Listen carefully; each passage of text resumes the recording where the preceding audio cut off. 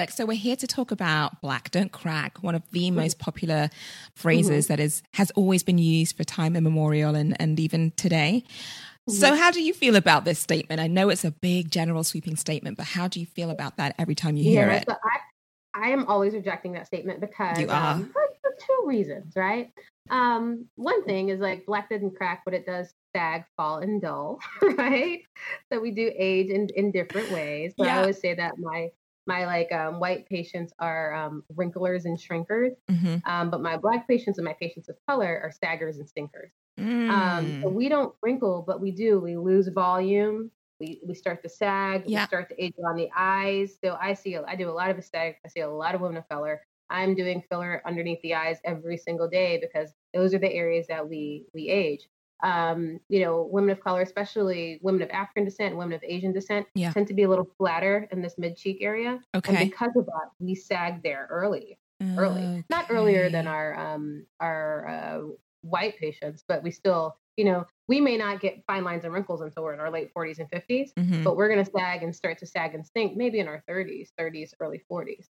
So we just age differently. And so we have to learn how to interpret that. We age also by getting uneven skin tone. So our skin gets spotted. That's another way that we age. Yep. We get little growths on our skin that we call like Morgan Freeman spots. That's another sign of aging, right? Morgan Freeman spots. So we do age, we just age differently. Yeah. And so it just takes a keen eye. And I do think there's so much pressure in like black don't crack. So what if your black is cracking, right? So do you just feel like, what do I do? We're not allowed to do this. But so many black women come into my office and they're like, I know we don't do this. And I'm like, we absolutely do. And you should absolutely not be ashamed of trying to make yourself look the best that you can. There's so much pressure in black don't crack, Totally is. So melanin is beautiful and it's, it helps us, protects us from the sun, but we do age in other ways. And so hopefully, because we don't photo age, we do tend to age about 10 years later than those with white skin or lighter skin. But we do age eventually. Yeah. And if you do age, it's okay to fix it. You don't have to feel like we don't ever crack and you're bound to that, Well, I feel like I might change the name of this episode to What If Your Black is Cracking? That's a slamming line right there. The black crack. So I just say that in summary, we age later in life because melanin is amazing, but we do ultimately age. And I just feel like sometimes I don't want women to there's so much shame in it that we can't fix it. We can fix it. Yep. It's okay. Yep. I love that. So listen, are there any stark differences in how melanated skin should be cared for versus our Caucasian counterparts?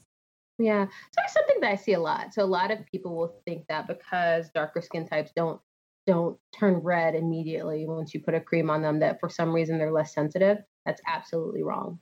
So a lot of people think that, darker skin types aren't as sensitive, so you can throw all of these things on it. What's really important is that with darker skin types, not only can they be really sensitive, but if you get inflammation, you're then going to get hyperpigmentation, which could be really hard to treat. So a lot of my patients take for granted that just because you don't see the red immediately, that inflammation is still there and you're still going to see the consequences of that inflammation. So still treat your skin with care and assess your skin type. Are you sensitive? Are you dry? Are you oily? There's no one black skin type. Right. So really assess your skin and respect your melanin. Anything that you do aggressively, are not to be too scientific. Oh, please do it. Yeah. We have these little organelles, which are inside of our cells called melanosomes. And although black and white skin, we have the same number of melanocytes, which are the cells. In black skin, we have more melanosomes, and they are full of melanin. They're so full that anything can cause them to leak. So inflammation causes them to leak. That's why some patients say, I get a mosquito bite. I rub my skin too hard. I get hyperpigmentation. Yeah, so it's very common.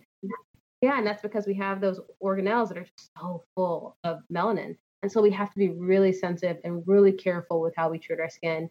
Can I just ask, just on the scientific piece, so these organelles contain the melanosomes, he said? Is that what they're called? Melanosomes is the name of the organelle, and they're packed with melanin. And they all live in the melanocyte, which is the cell that makes color. So you were saying that, with any abrasions or anything that might cause inflammation, the melanin can then leak. Is that how we get the bruising and the darkness kind of raises to the surface of the skin, or trying to understand? True bruising is blood. And so if you hit yourself or you bleed, that's okay. blood. In Black skin, the iron can leave behind pigment, and we call that hemosiderin deposition or hemosiderin deposits. Right. And that can be really hard to treat. So that's a little bit different from what you're seeing when you scratch yourself or you have a bug bite or acne cyst. Okay. So those melanocytes, those melanosomes just kind of spill over pigment and it causes hyperpigmentation. But from a bruise, that's a totally different thing. Okay. Yeah. I hear that.